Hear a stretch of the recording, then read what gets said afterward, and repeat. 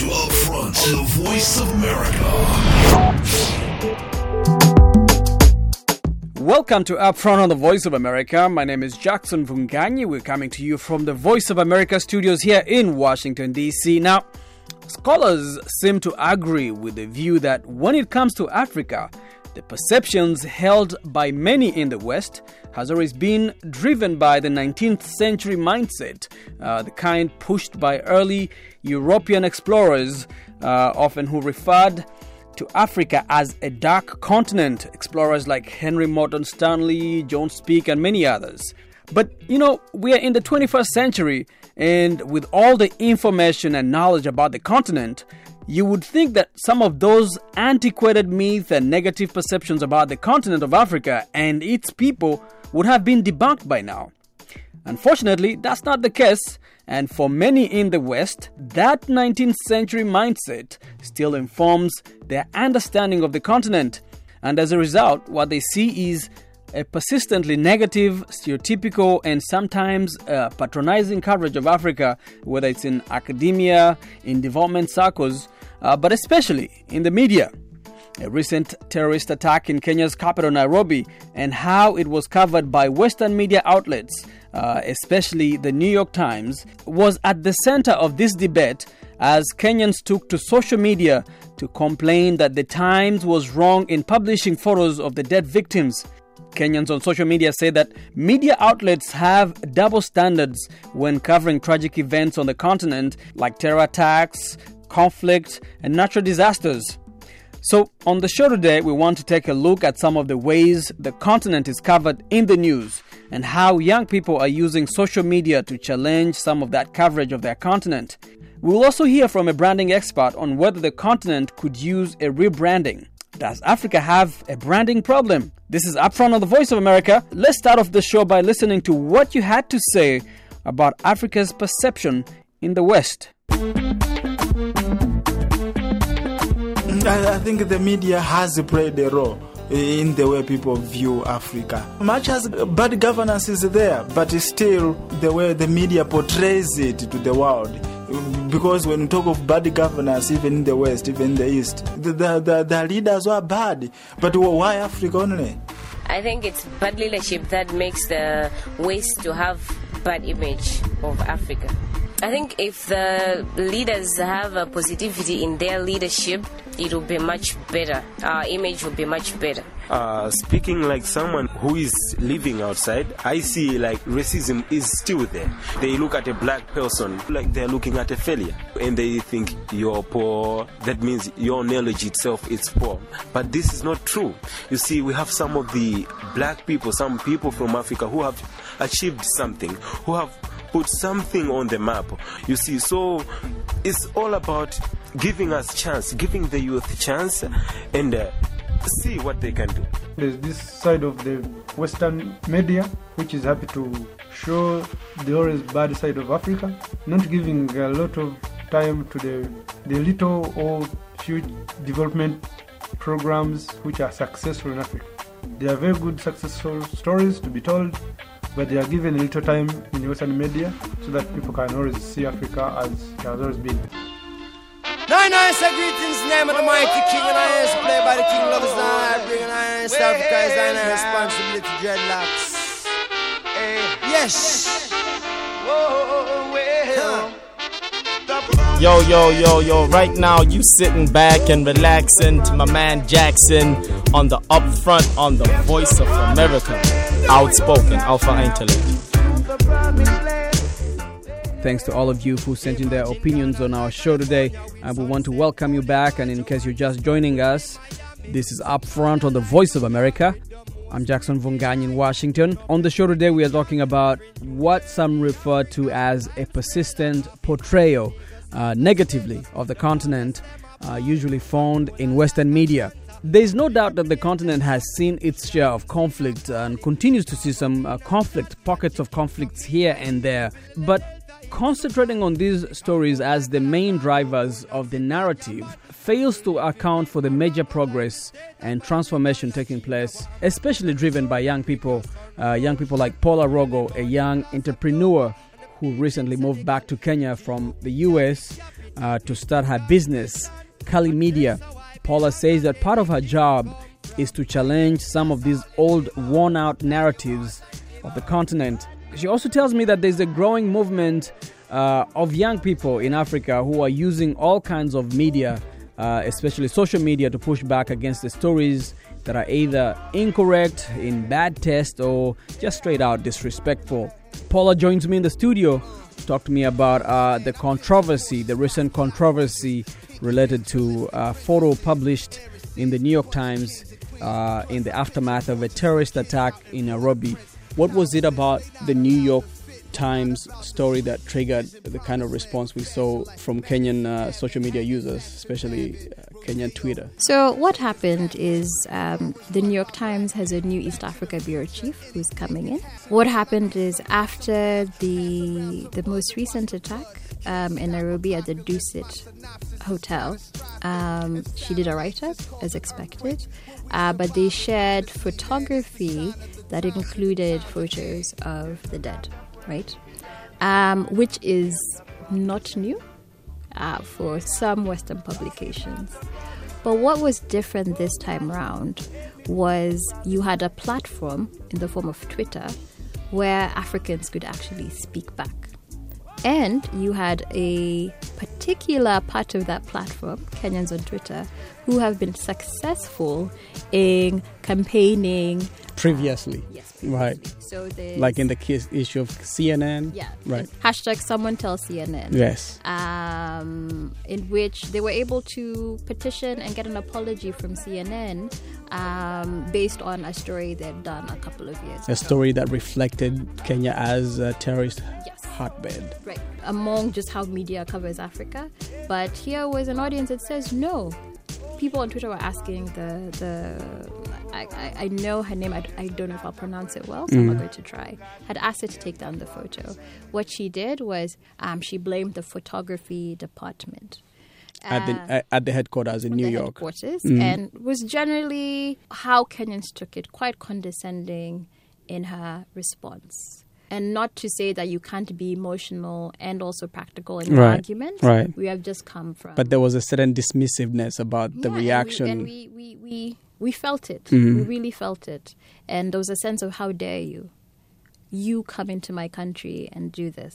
And so the backlash was huge, to the point that the New York Times had to, give explanations, none of which were palatable to the audience. And the explanations were basically like, we have to cover story the way it is, But the argument from Kenyans on Twitter was that, and in general, for black bodies around the world, they're covered differently, right? When the value assigned to black bodies, especially, people that are suffering, right? Killings of black men in media were being published constantly, despite African Americans saying that these images triggering, right? Constantly triggering. And what it is that in Africa, the African American black Twitter tends to push back.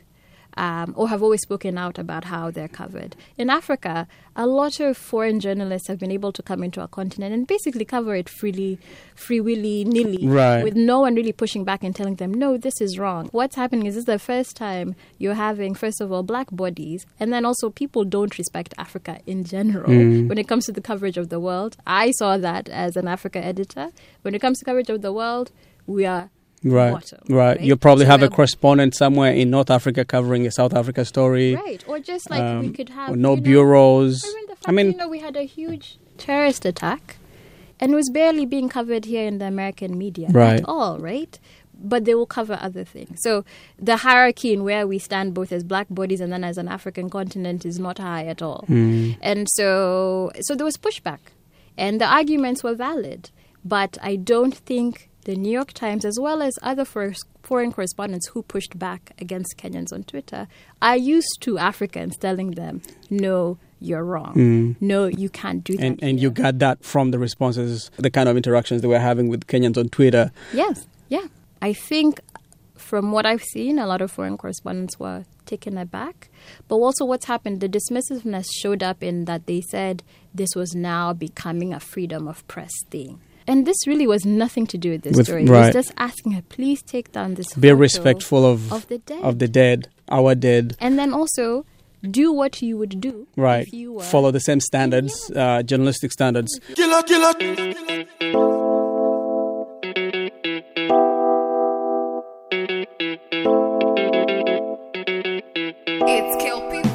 In case you're just joining us, this is Upfront on the Voice of America. My name is Jackson Vunganyi.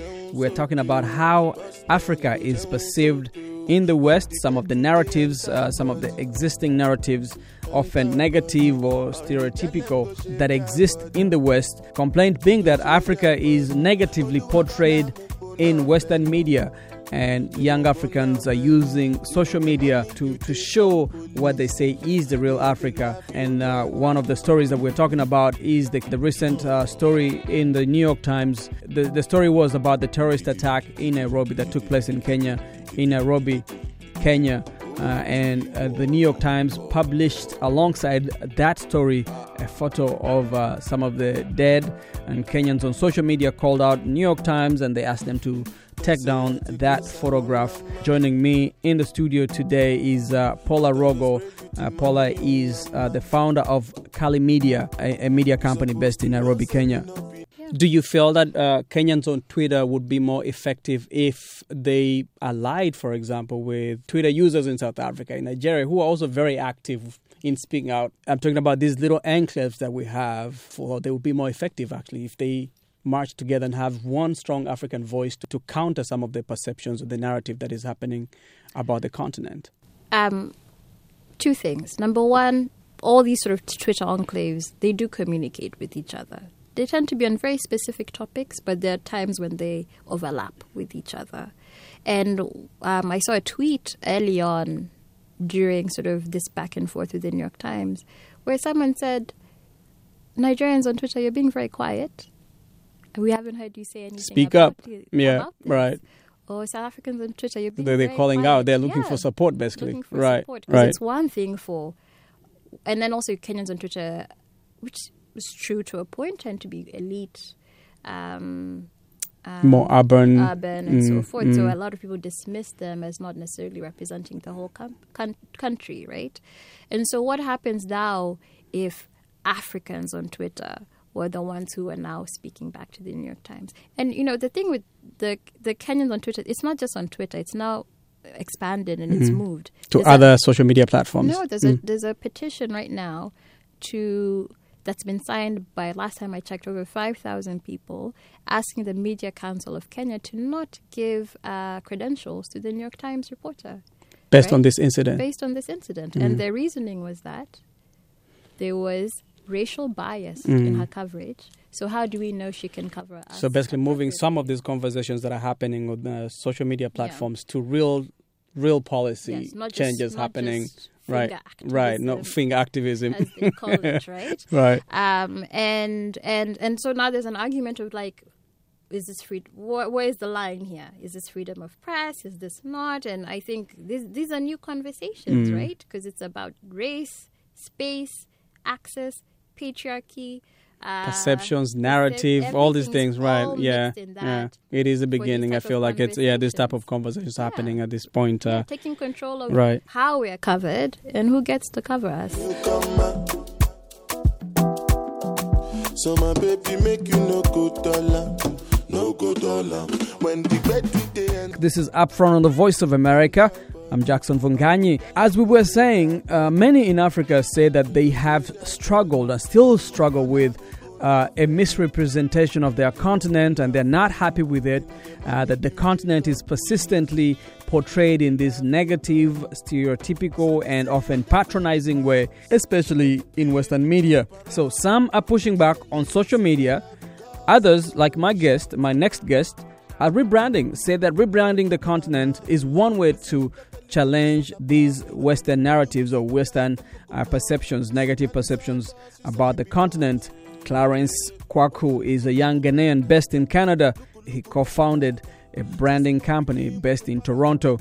He joins me in studio where we continue the conversation alongside Paula. So with this wealth of knowledge in branding, I wanted to find out from Clarence, if Africa has a branding problem, and himself being a photographer, how he can capture accurately and authentically the African continent? Yeah, I think it's a good question. As a photographer, you want to capture the moment. And, when you're doing photography in situations like that, which are a little bit sensitive, you're also cognizant of what's happening around you. So I think in many cases, you'll see photographers stop taking pictures and try and help people. So I think it really depends on your proximity to the situation. Ultimately, though, you want to take pictures that are tasteful, but find a right balance of also telling the story. And sometimes the story is gruesome and it's not pretty, but, you are people's eyes on the ground. And so you want to show them authentically what's happening. I think it's a different conversation to say, whether you use those pictures or not. But, your job as a photographer is to really try and depict what's happening on the ground, even if it's a little bit hard to see. Okay, so your job is to depict what is on the ground. Do Absolutely. you feel you have any other responsibility outside of what is happening in that moment in terms of how we will be perceived, the kind of images that you'll be taking, the angles? Do you have any other, ethical responsibility? Yeah, absolutely. I think you got to consider the people in the situation and think a little bit about the narrative and telling an authentic story. The thing about a picture without context is you can really swing it and tell whatever story you want. So, when I'm on the ground, what I'm thinking about is taking as many pictures as I can to capture the moment. And then there's a lot of work that happens after the fact. So post-production, selection, what pictures do we actually use? So, I think it's a different conversation to say when you're on the ground, I'm thinking about being respectful, absolutely. I'm thinking about the narrative and how do I take the pictures with an angle that tell a story that's authentic? And then after the fact, as I start to edit them and bring them together, how do I create a picture that's true to what happened in the day? Is there something to be said about this argument that the gatekeepers of information on Africa for the longest time have been people in the West who are detached from the continent, have no idea or no connection to the continent aside from the fact that they just want to publish photos or information for their readers here in the West? Yeah, I can see why people would argue that. And, being African, I think I'm more sensitive to it. But, the reality is, they're covering things globally. And so I think it's a bigger question to say from an authenticity and integrity perspective, what are the principles we use when we're telling stories, whether they're from our own countries or from different countries? And I think, Africa in the past, the coverage has been very myopic. And so I think we're more sensitive and I think we have a voice now. So yes, I think there is an argument to say we've got to take a step back and figure out, as organizations, what are the values that we have when we're taking pictures or sharing stories of countries that do have storied pasts. Paula, as an editor yourself, what are some of the considerations you make before you publish a photo? It depends on the type of organization. Some organizations have a whole photo department that picks the photos separately. But when it comes to sort of the final product, you're considering the story. The photo is supposed to complement but also add to the story that's being told. And give you a sense of the scene, of what's being talked about. So you consider about, how does it complement? How does it add? But also, how will it be received? I think sometimes people forget who is going to be on the receiving end of this, right? And there are many eyes that will look at it. So you have to also think beyond the audience that you consider looking at it. And in this case, say Western audience, right? You have to think about outside of the confines of the geography of your distribution. Yes. So the New York Times is New York, but of course it's global, right, as well. And I just think that, and it was very interesting to hear the reporter of the story talk about the fact that she was very detached from what photos went up. I don't know how it works behind the scenes at the New York Times, but I would like to think that if I fought for something as a writer, it would come through, or like my voice would matter as part of that argument. And so I think that's what hit people. Would you be willing to argue for us? Do you also agree that this was an issue? Clarence, let me ask you, as somebody who runs a branding agency, part of your role in working with either products or artists or companies on the continent is to kind of show a new Africa, different image of the continent. Talk to us about some of the campaigns you feel like works in trying to reshape how we think about Africa. Yeah, no, it's a really good call out, because I think right now we're seeing a huge influx of, one, people moving back home. And we're seeing a lot of international brands really reach out into the African market. And so what you're seeing is, whether it's Coke or Pepsi, you're seeing a lot of ads that are more integrated with African culture as opposed to being exported.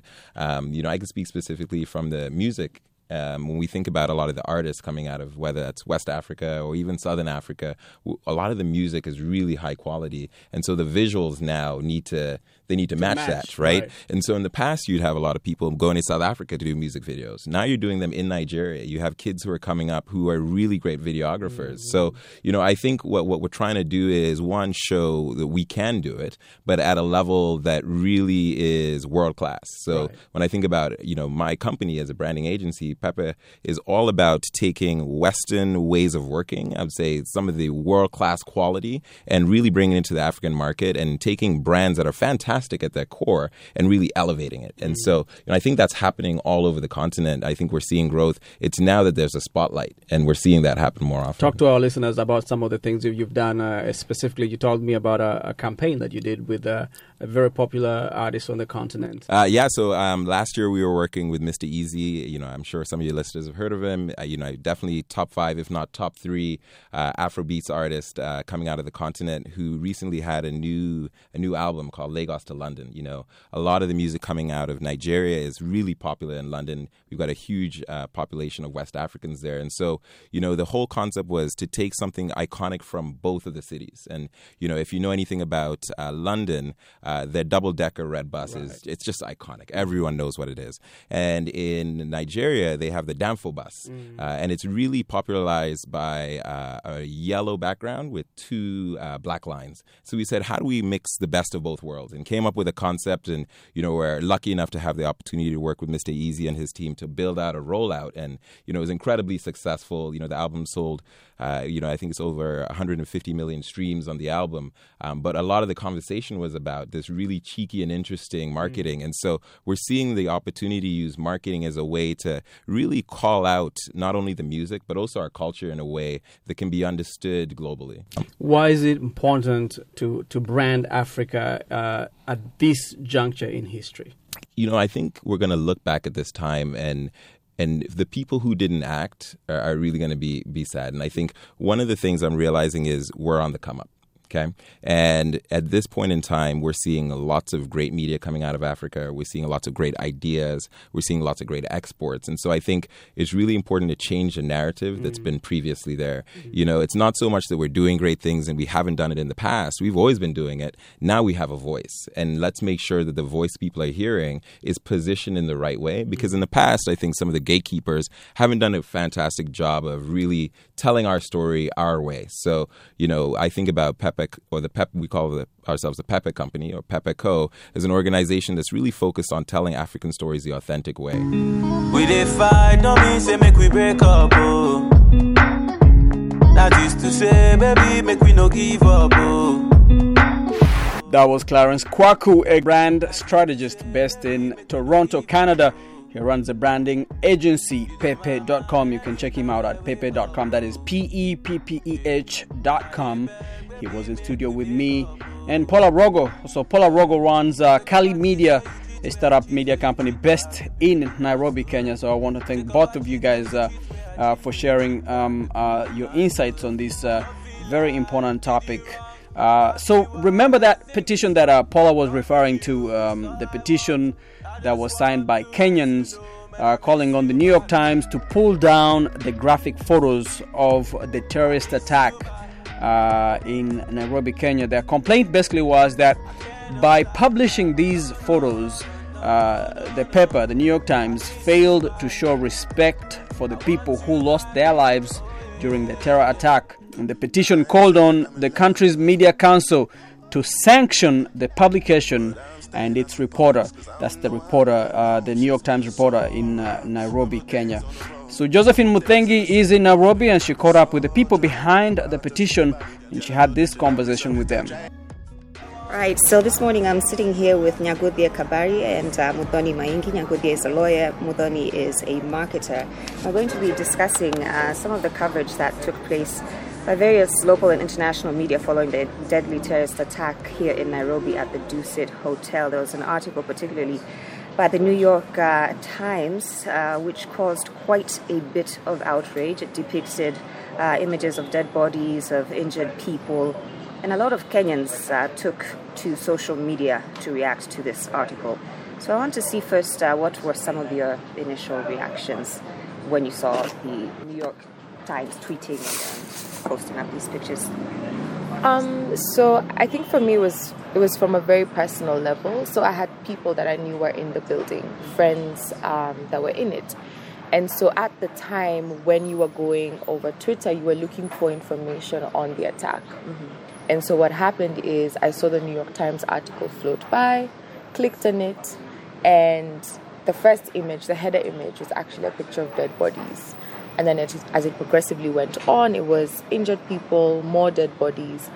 And so it became a thing of dealing with the trauma of knowing your friends are in there, but also trying to see, are they actually in those pictures? Because it happened as it was ongoing. Right. So it was as the attack was ongoing, it wasn't necessarily after the fact. Yeah, and I think that was a very shocking thing for people because, you didn't know if these terrorists had been caught or alleged terrorists had been caught yet. Like you're saying, people had loved ones and friends in there. So as this is going on, you're seeing the images. What was your initial reaction? For me, it was, okay, I didn't have anyone in the building. But the thing that bugged me the most was the feeling of helplessness, that you're sitting in the house.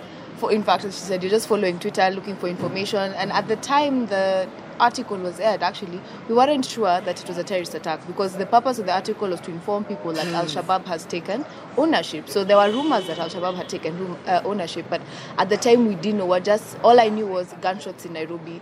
There's been an explosion. So trying to call...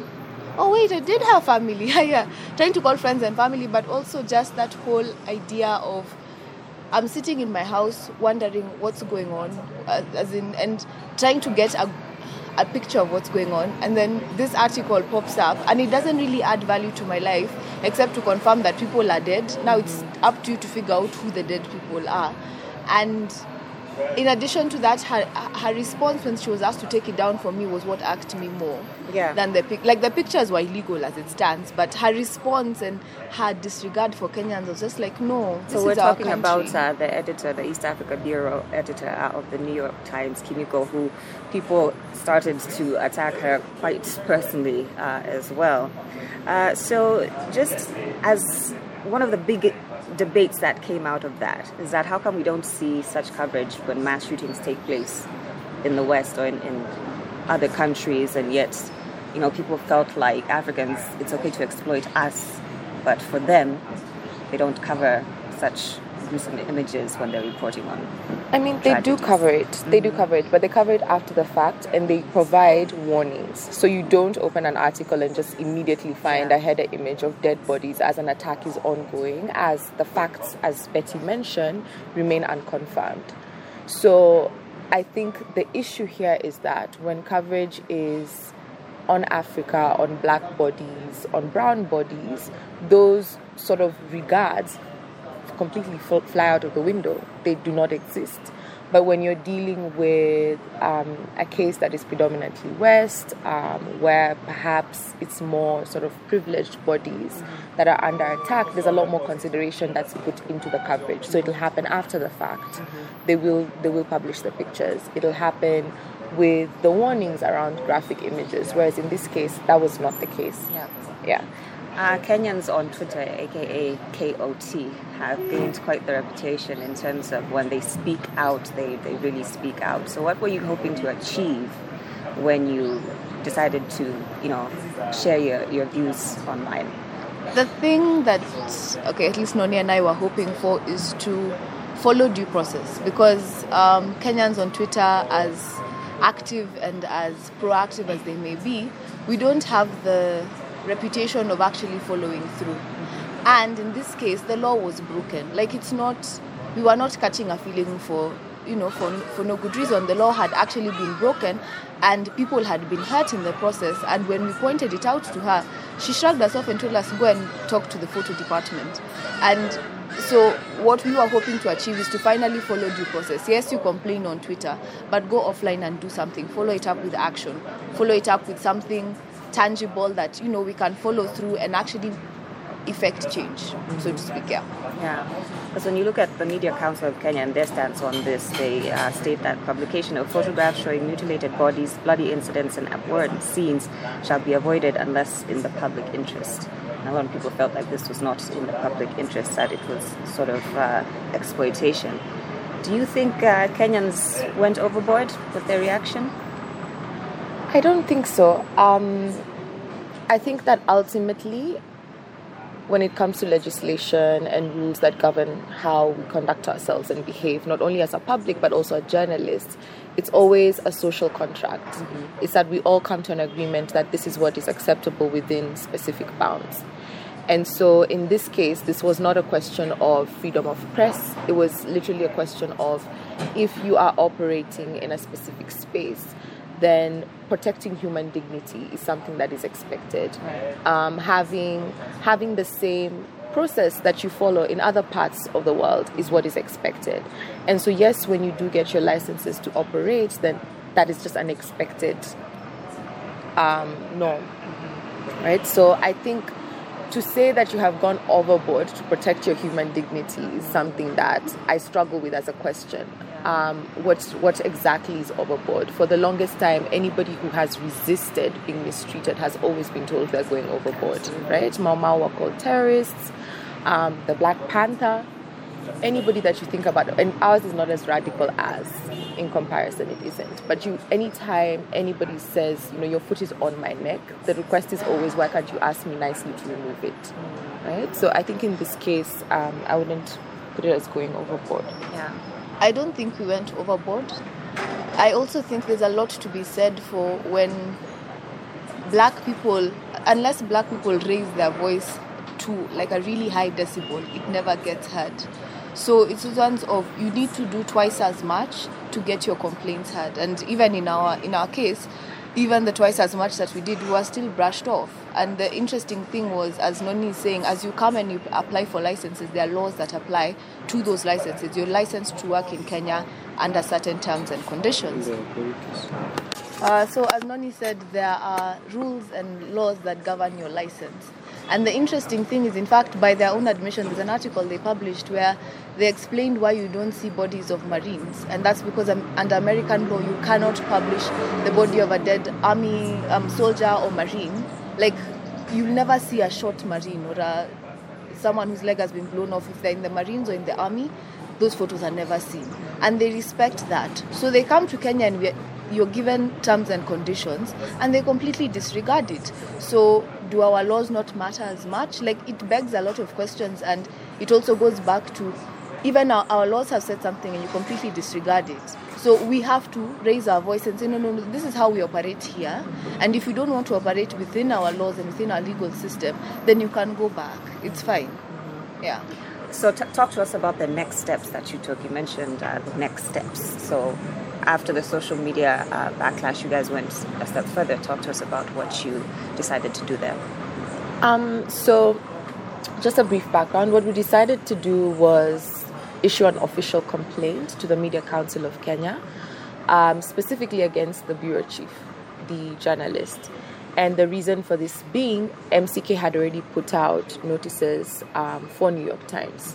And so for us, the only other thing that was left was actually seeking sort of recourse from the person that caused the issue. And so with a complaint letter, I mean, it would have been fine for us to hand it over as just the two of us. But considering that this was something that was in public domain and that the public felt really strongly about, we decided we were going to have a petition. And not just a petition, but also actively educate people that this was not something against press freedom. Because journalists, even in Kenya, operating in Kenya, have actually gone through the same process before. And it hasn't necessarily impeded on any press freedoms from contemporary times. Mm-hmm. And so what we did is we put up a petition with all the facts and the complaint as well, and we had about 5,000 people sign it. And we also collected another petition that was going around asking New York Times to pull down the photographs. Did you wrong? That be why I sing this song. Loving you is all I want. I just want to let you know, man, I miss you. And with that, we come to the end of our show today. Many thanks to all of you for joining us, for tuning in, whether you listen to us on our social media platforms, on the web, on our podcast, or on radio. We also want to thank all of you who sent in your opinions. We always love to hear what you have to say about our topic of conversation. And remember, you can connect with us on our social media platforms. You can follow me at Upfront Africa. You can also follow Joey at Joey_Muthengi on Twitter and on Instagram. That's JOEY_Muthengi, MUTHENGI. Also remember to check us out on Facebook. Keywords Upfront Show VOA. That's Upfront Show VOA. Like our page, share with your friends. And I'll catch you here same time next week. Remember, as the African elders say, if you're not part of the solution, you are part of the problem. My name is Jackson Vunganyi. Goodbye, Africa. Wake up, oh. Yeah. And I dey beg, baby, make we make up, oh.